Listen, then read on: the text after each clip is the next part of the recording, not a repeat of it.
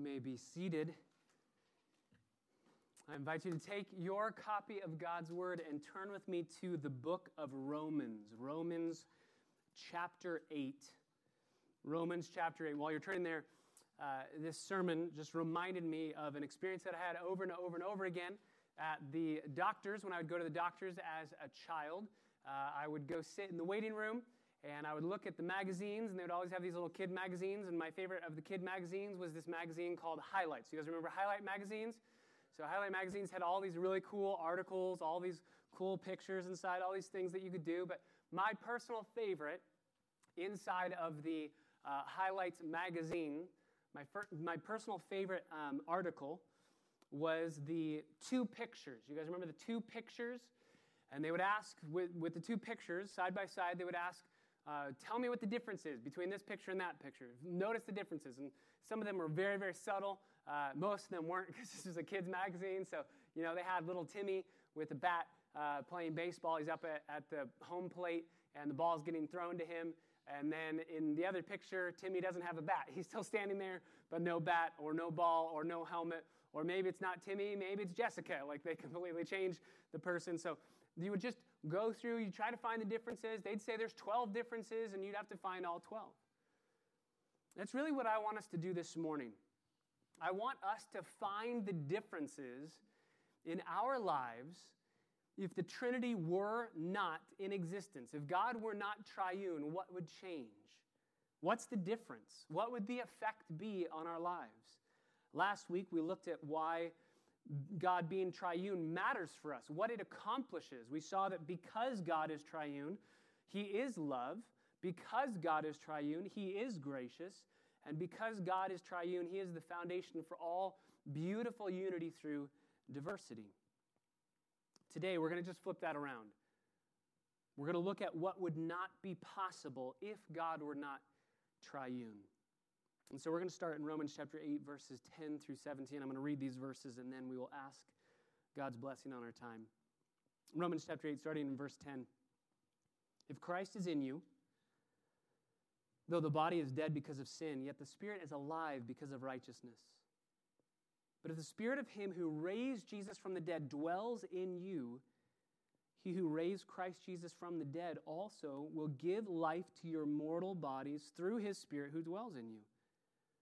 So then, brethren, we are not under obligation not to the flesh. We are under obligation not to the flesh, to live according to the flesh. Because if you are living in accordance with the flesh, you must die. But if by the Spirit you are putting to death the deeds of the body, you will live. For all who are being led by the Spirit of God, these are sons of God. For you've not received a spirit of slavery, leading to fear again, but you've received a spirit of adoption as sons, by which we cry out, Abba, Father. The Spirit Himself testifies with our spirit that we are children of God, and if children, heirs also, heirs of God and fellow heirs with Christ, if indeed we suffer with Him, so that we may also be glorified with Him. Would you pray with me? Father, just as Kyle prayed, we are attempting the impossible as we dive into the mystery of the Trinity. What is revealed is ours to enjoy, to hold on to cling to, and to rejoice in and to glory in. But there is mystery, and we want to leave that mystery to you and trust in your goodness and in your sovereignty. Even as we sang earlier, you are the Ancient of Days, whatever comes behind us or in front of us or before us or after us. You're in control of it all, and we trust you. And so, Father, I pray that we would press deeply into what is explicit, the explicit implications of what the Bible tells us about you being a triune God. And God, I pray that you would change our affections for Christ. You would help us to see ourselves the way that you view us, if we are indeed in Christ. God, that's only possible through your Spirit. So, Holy Spirit, as we ask every Sunday, open our eyes that we would behold wonderful things from your law. May the word of Christ being preached, may it bring faith. for those in this room, for those watching online. May it bring about faith. We pray in the name of Jesus, our Savior. Amen. So you remember last week, we began by asking the question, if somebody were to ask you, why is the Trinity important? Why is it a necessity? What would happen if there is no Trinity? How would you answer that? What would happen if God were not triune? Is there any change to your faith? So we went through those 3 points last week. This morning, I want to add to that question, how does the Trinity shape the gospel? If somebody were to ask you, if there is no Trinity, how does that change your life? And specifically this morning, if there is no Trinity, how would that change your understanding of the gospel? How does the Trinity shape the gospel? What possible difference does the Trinity make in how we understand, appropriate, and delight in the gospel? Mike Reeves, in his book, Delighting in the Trinity, says the Trinity is the mold for the gospel. The Trinity gives the gospel its character and its flavor. Everything that is beautiful about the gospel is only so because God is triune. And again, I just want to remind you, that book is an amazing book. Mike Reeves, Delighting in the Trinity. Everything that I am saying this morning comes straight from him. If you like it, it's because of him. If you don't like it, it's my misunderstanding of him. Go to that book. It's an amazing book. He was an amazing professor when I was in seminary. Just an unbelievable resource. So go to him, go to that book, and delight in the Trinity alongside of him. Martin Luther said, quote, "The Trinity is the highest article of faith on which all others hang." Martin Luther said, the Trinity is the highest article of faith. Now, what's Martin Luther famous for? He started the Protestant Reformation, right? He began the Reformation by declaring we are not justified before God based off of our works on what we can do. Justification was the entirety of his message, and yet he said about justification is the article by which the church stands or falls. Justification is an enormous article. It's the article by which the church stands or falls.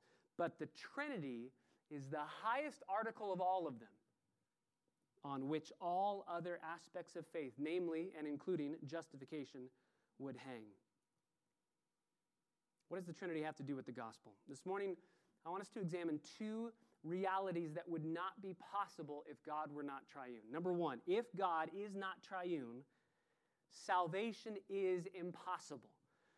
If God is not triune, salvation is impossible. If the Father didn't have a Son, he couldn't send the Son to be the one to die on the cross for our sins. He would have to make some other third party. Go back in Romans chapter 8, if you're already there, to verse 1. "Therefore there is now no condemnation for those who are in Christ Jesus, for the law of the Spirit of life in Christ Jesus has set you free from the law of sin and death. For what the law could not do, weak as it was through the flesh, God did." So God accomplished salvation how? Sending his own Son. So his own Son is sent. If he doesn't have a Son, if he's not triune, he doesn't have a Son. And if he doesn't have a Son, he can't send a Son. Notice he sends his Son in the likeness. I love the way Paul says this. In the likeness of sinful flesh. Not just the likeness of flesh and not sinful flesh, right? If he had said, God sent his own Son in sinful flesh, we've got a problem there because Jesus is now a sinner. But if we said, God sent his Son in the likeness of flesh, we also have a problem because he doesn't understand our infirmities in our own sin. He lived our lives with all of our limitations before us, except without sin. It was the likeness of sinful flesh. He never sinned, but he came in the likeness of sinful flesh. And because of that, he was an offering for sin. God the Father condemned sin in the flesh of Jesus Christ so that the righteous requirements of the law might be fulfilled in us who do not walk according to the flesh, but according to the Spirit. So in other words, if God were not triune, we would have to provide one of us for salvation. We'd have to provide one of us. We'd have to save ourselves. We'd have to provide a perfect sacrifice because God does not have one to send to us. We have two problems. If we have to provide the perfect sacrifice, problem number one, that means that there's no longer anything called grace because we're just providing our own substitute. We are doing the work necessary to get us saved. Problem number two, it's impossible to save ourselves. It's impossible to get somebody to be a substitute that will fit for all of humanity. It isn't grace because God hasn't done a thing to help save us, and it isn't possible because no one's perfect. And even if we were perfect, let's just hypothetically say that one person, one completely human individual, could be perfect and sinless. Then they could die in the place of one sinner. They couldn't die in the place of an infinite amount, of an enormous amount, because they themselves are not infinite. They themselves cannot house infinite wrath in their bodies on the cross or in the place of sinners. So they could only save one, and even that, they would save the one, and then they'd go to hell, and they couldn't get out of hell. It's impossible. Turn to 1 Timothy chapter 2. We are going to be turning around to a bunch of different passages like we did last week. 1 Timothy chapter 2, verses 5 and 6. There is one God, so we don't believe in three gods. We believe in one God because the Bible tells us there's only one God. There's three persons in one God. And there is one mediator between God and man. So there's not two. There's no other option other than Christ. It is under Christ's name alone that we are saved. And he is the man, Christ Jesus, who gave himself as a ransom for all, the testimony given at the proper time.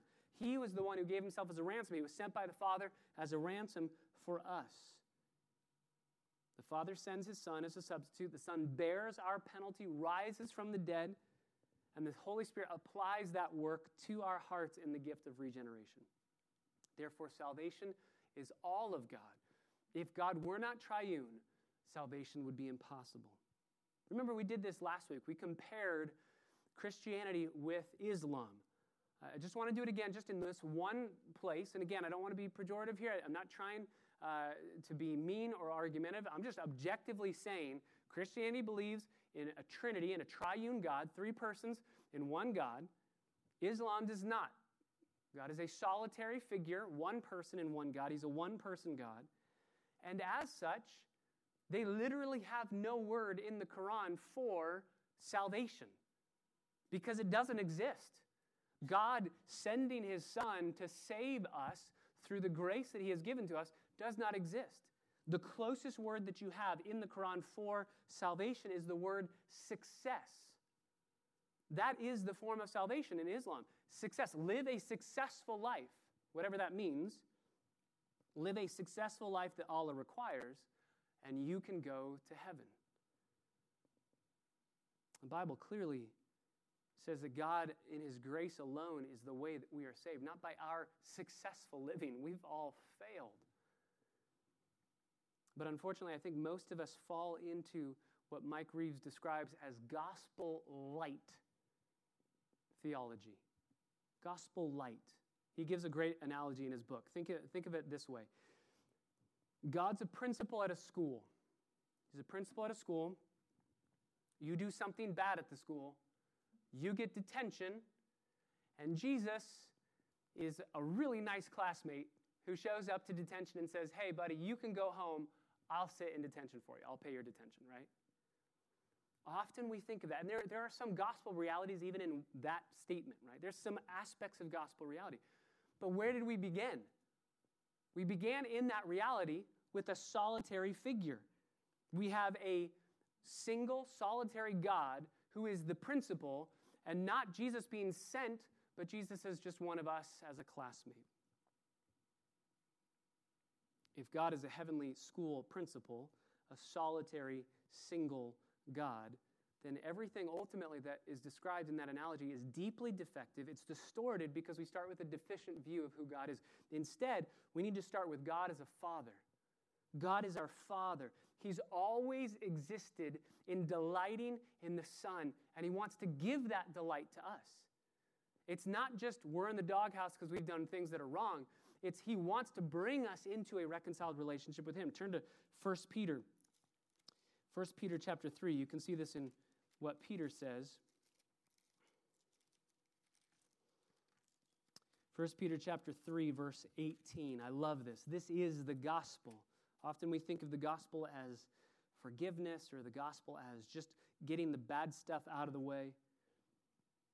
1 Peter chapter 3, verse 18. Christ also died for sins, once for all, the just for the unjust, so that he might bring us to God. He wants a relationship with us. He wants to bring us to God. We need to start with God as Father, infinitely and eternally loving His Son, a God who loves His Son so preciously that He wants to share that love with others. Now it's a different gospel. The gospel is not ultimately to get us out of detention, but rather to embrace us in love, in a relationship with the Father and the Son and the Holy Spirit, and to draw us into that love. That's the whole point of John 17, right? Father, I want them to be with me so they can experience the love that I experience with you. I want that love to flow. If God is a solitary individual, then salvation can only be at its best that we are law-abiding citizens, that we've just simply done what's been required of us. But if God is Father, the gospel is so much sweeter. It's no longer merely becoming a law-abiding citizen, but becoming Spirit-anointed sons. The gospel is about adoption. And that leads us to the second impossibility. Not only, number one, if God were not triune, is salvation impossible, but number two, if God is not triune, our adoption is impossible. If God is not triune, our adoption as sons and daughters is impossible. The gospel is about more than just being forgiven. It's about being adopted into God's family. Turn back to Romans chapter 8. Romans chapter 8. In the passage that we read, I don't know if there was a place in that verse, in verse 14 and 15, that just kind of made you scratch your head a little bit. Go back to Romans chapter 8, verse 14. All who are being led by the Spirit of God, so every believer, every single believer, these are what? They're sons of God. All who are being led of the Spirit, so that includes ladies, right? Ladies, you're called sons here. Right? You're called a son of God. Now, this might sound strange. Don't get offended. By the way, ladies, guys have their problems in the Bible too because we're the bride of Christ, right? We're called a woman. We're called the bride of Christ. What is Paul doing here? Is Paul being purposely offensive, misogynistic? Why does he say all, both men and women, are sons? Why does he narrow it there? You can even see he uses the word children later. He could have said we're all children of God. But here he says sons.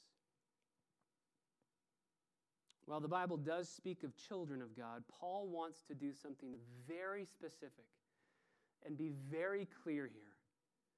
What he is saying is that every single believer gets the privilege of enjoying the exact same status that the Son has before the Father. We are all sons. The Son is a son. Obviously, we are sons as well. We all get to enjoy the exact same status as Jesus Christ the Son enjoys. This is staggering truth. Over the course of this week, just typing these notes up, reading the book, typing things up, getting a flow of what's going on in the text, I would just have to stop. I couldn't even type because of the magnitude of what the Father desires us to know. If you're like me, you tend to think that God the Father has his favorite son, Jesus, and then we're his children too, and we're kind of relegated to the kids' table, right? You remember the kids' table? Like all I wanted to do was sit at the table with the adults, and it was like, oh no, you have to sit at the kids' table, right? And I felt so bad. I felt like an outcast. I felt like this is, I can't be with the adults. I can't be there. Do you view yourself that way? You've got God the Father, God the Son, God the Holy Spirit. They're hanging out together at the adult table. And then we've got kids too. They come in, but sit at the kids' table. You realize Paul wants you to know. This is why he says, not sons and daughters, or not children, but sons. He wants you to know that you are identical in getting everything that the Father gives to the Son. You are identical in status with the Son. Whatever Jesus gets, you get too. However Jesus is loved, you're loved too. And how is Jesus loved? Eternally, unendingly, in perfect delight and satisfaction. Remember we said last week, the Father never gets bored of his Son. The Father never gets tired of Jesus. I figured Jesus out. Father never gets tired of him. Paul wants us to know this. The Father doesn't just give us some generic children of God status. That's why he says in verse 15, you've not received a spirit of slavery leading to fear again, but you've received a spirit of adoption as sons, by which we cry out, Abba, Father. This entire letter is written in Greek. And then he just throws in this one Aramaic word, Abba. Why?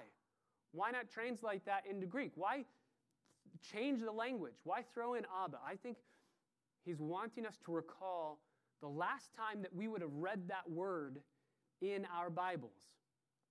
When Jesus, in Mark chapter 14, and in the Gospel of Luke as well, and in the Gospel of John, he's in that garden and he's crying out, Abba, Father. If there's any other way for salvation to come to sinful humanity, if there's any other way, please let this cup pass from me, but not my will, yours be done. Jesus was able to just go before the Father and cry out on his knees, Abba, Father. And you and I have the exact same status. We have the exact same status as the Son. Turn to Galatians. Galatians chapter 4, verse 3. Paul says it in a different way, but a similar point. Galatians chapter 4, verse 3. We also, while we were children, we were held in bondage under the elemental things of the world. But when the fullness of the time came, God sent forth his Son. So we were children. God sent forth his Son, born of a woman, born under the law, so that he might redeem those who were under the law, that we might receive the adoption as sons. We were children of this world. God sends the Son to redeem us and adopt us as sons.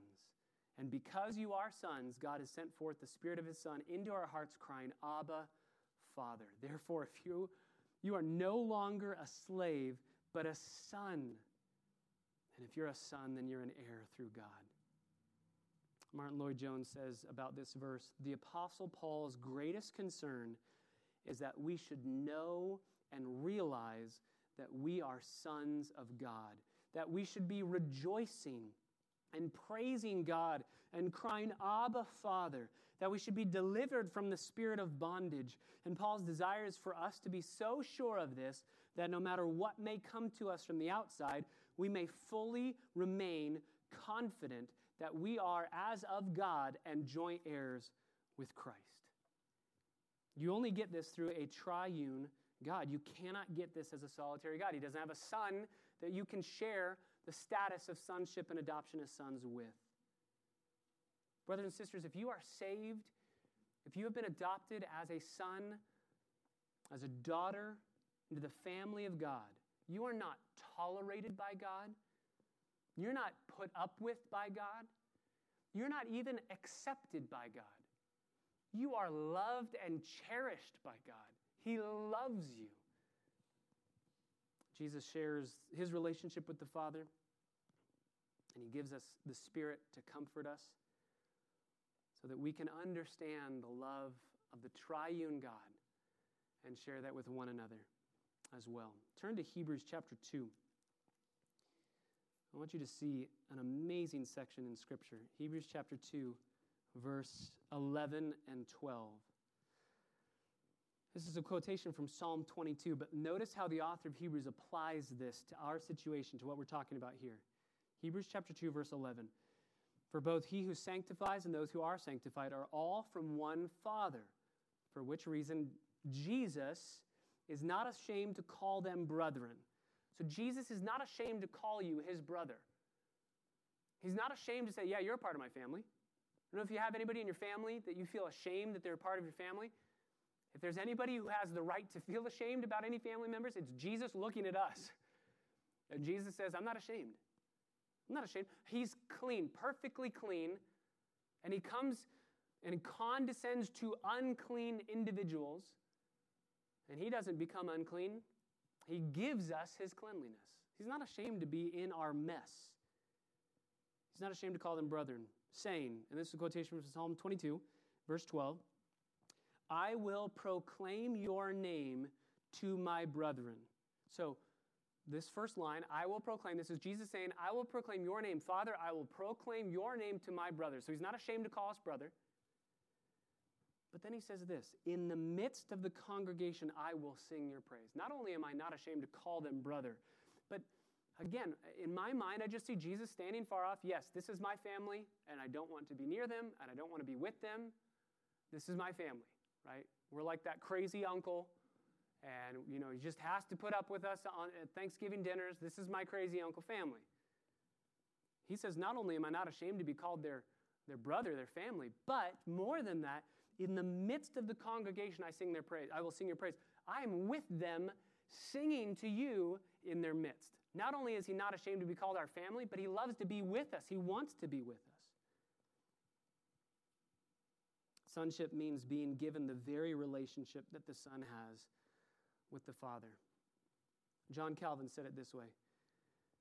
Christ's aim in all that he did was to restore us, to so restore us to God's grace as to make the children of men children of God, to make children of Gehenna heirs of the heavenly kingdom. That was Christ's ultimate aim, to share his life, to share his glory with us so that we might share in his inheritance, his standing before the Father and his life with us. This is only possible through a triune God adopting us and the Father justifying us through the work of the Son.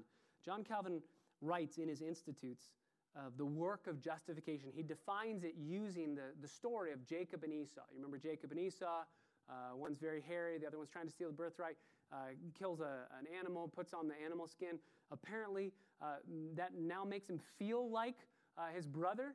This is a crazy story. You guys remember the story. Listen to what Calvin says about this story and uses this story to illustrate justification. As Jacob did not of himself deserve the right of the firstborn, so he concealed himself in his brother's clothing, and wearing his brother's coat, which gave out an agreeable odor. You remember he put the coat on that smelled like the smell of the cooking of those animals? So Jacob ingratiated himself with his father, so that to his benefit he received the blessings while impersonating another.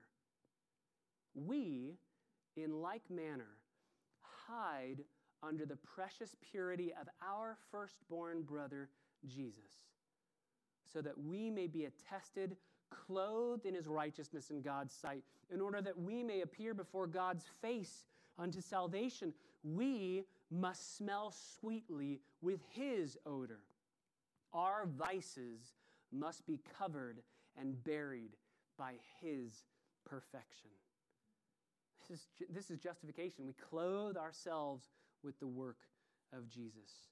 Again, you do not get this if you hold to some Trinity light formula.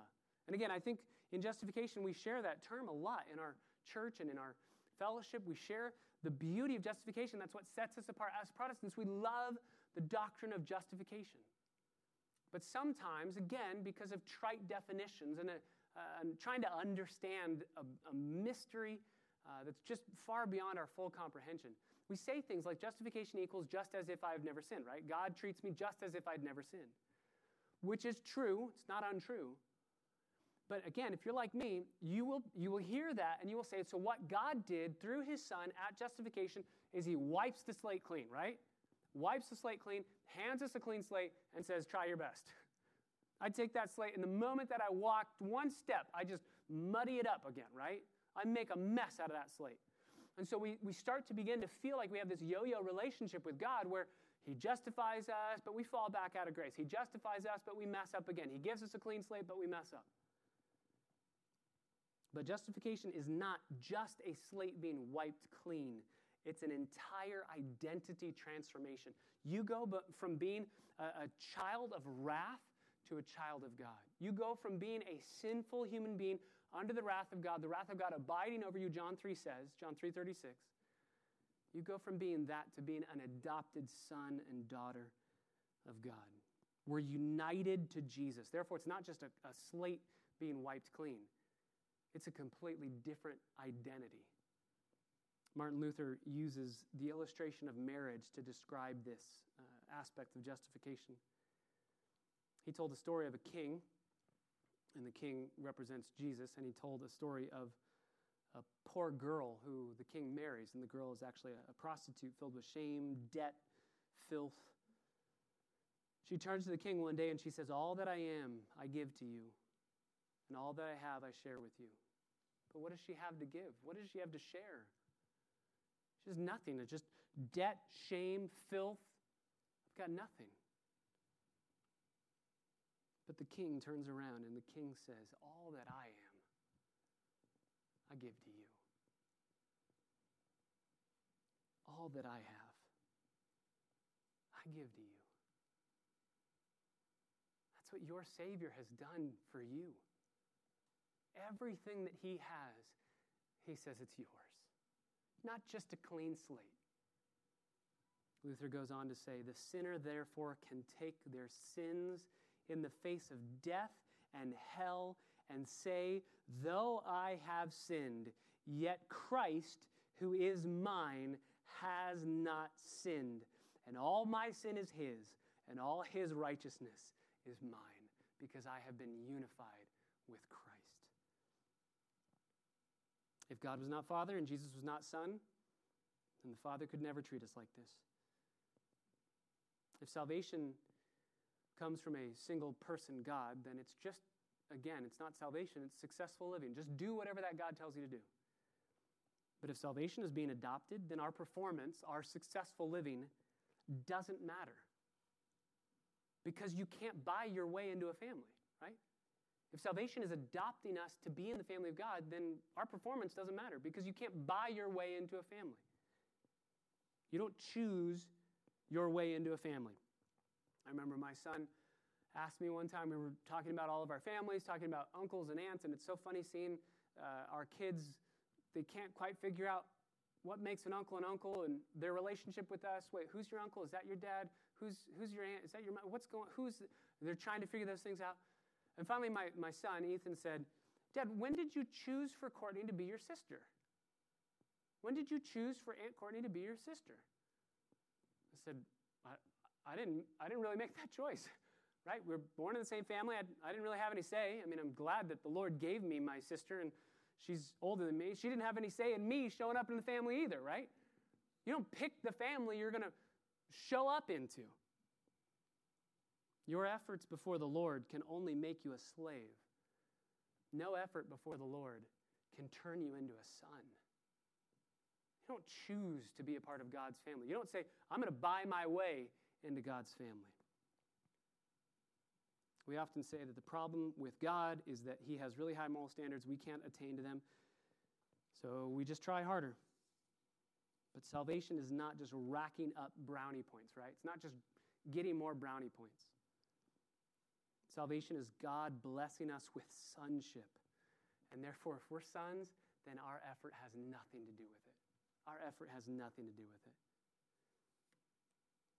So if God were not Father, maybe, just maybe, he would allow us to live under his rule, but he'd always keep his distance from us, since we just keep messing up. Maybe, just maybe, he could offer forgiveness, but he would never offer closeness or intimacy. And he would never give us these things for free through grace. As Mike Reeves says, distant hirelings we would remain. We just remain slaves, distant from him. But that's not the way our God works. Turn to Isaiah chapter 43. Isaiah chapter 43. Verse 1.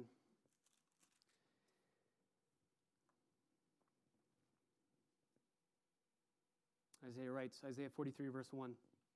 But now, thus says the Lord, your creator, O Jacob, and he who formed you, O Israel, do not fear, because I've redeemed you. I've called you by my name. Called you by name. You're mine. You're my people. So when you pass through the waters, I'll be with you.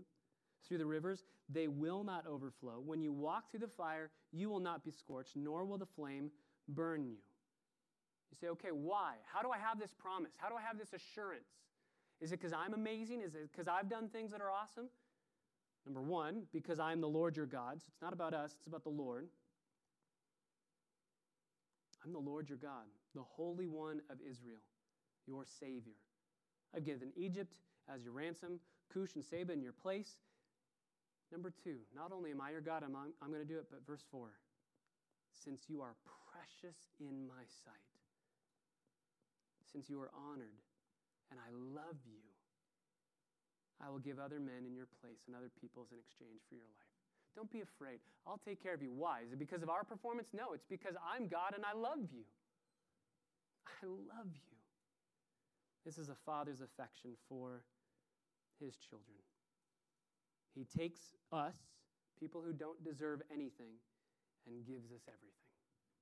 J.I. Packer says, if you want to judge how well a person understands Christianity, just find out how much he makes of the thought of being God's child and having God as his father. If this is not the thought that prompts and controls his worship and prayers and his whole outlook on life, it means he does not understand Christianity very well at all. This is the heart of Christianity. Let's go to one last passage, Numbers chapter 13. Numbers chapter 13. One last verse. You guys remember Caleb, right? Caleb is described. Remember, Caleb and Joshua are the only two of that generation that enter into the promised land. Everybody else dies. Caleb is described as following the Lord fully or with his whole heart. He wholly follows the Lord. Just listen to who Caleb is. Caleb is described in Numbers chapter 13, verses 4 through 6. This is the beautiful section of genealogies, and I'm going to hopefully show you why genealogies matter.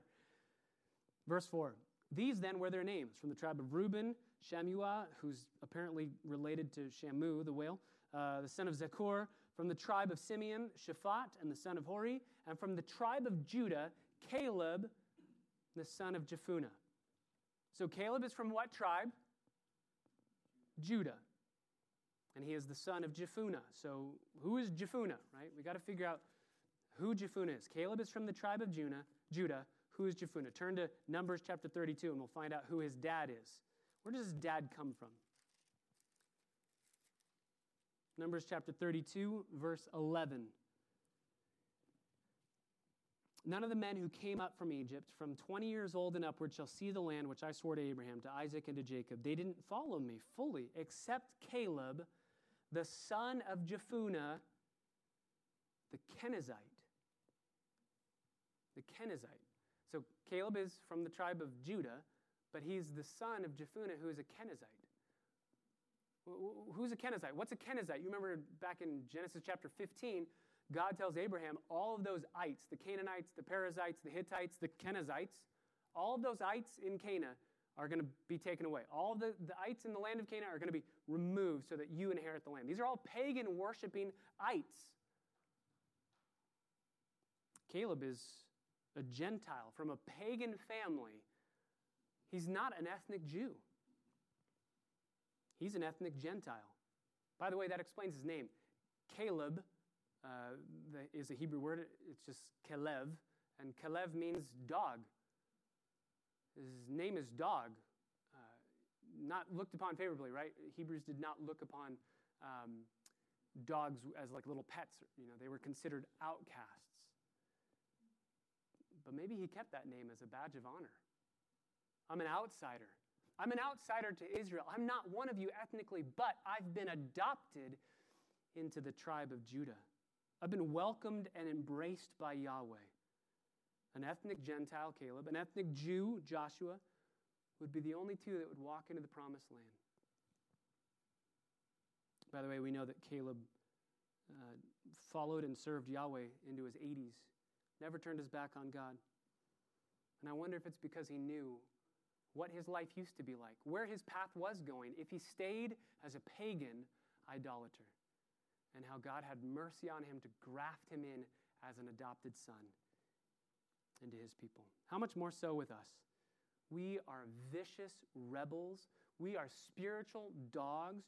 We are cold to God's love, but now we've been adopted not into the tribe of Judah, but into the family of God. That's what salvation is. And it's only possible through a beautifully triune God. Without God being triune, salvation is impossible and adoption is impossible. So, how does the Trinity shape the gospel? Oh, brothers and sisters, the Trinity makes the gospel. Father, we thank you so much for your word that teaches us that encourages us, that challenges us with the reality of what salvation really is. We have been adopted into your family. We've been adopted as sons and as daughters. We can cry out, Abba, Father. And because of that, we want to do just that. We want to sing, and we just want to say, thank you, oh my Father, for giving us your Son. And through your Son, adopting us so that we can have the exact same shared status as Jesus Christ. Father, help us to know, to feel, to love, to cherish these realities, even as we sing. Teach us now, we pray in the name of Jesus, our Savior. Amen. Let's stand together as we sing, There is a Redeemer. There is a Redeemer, Jesus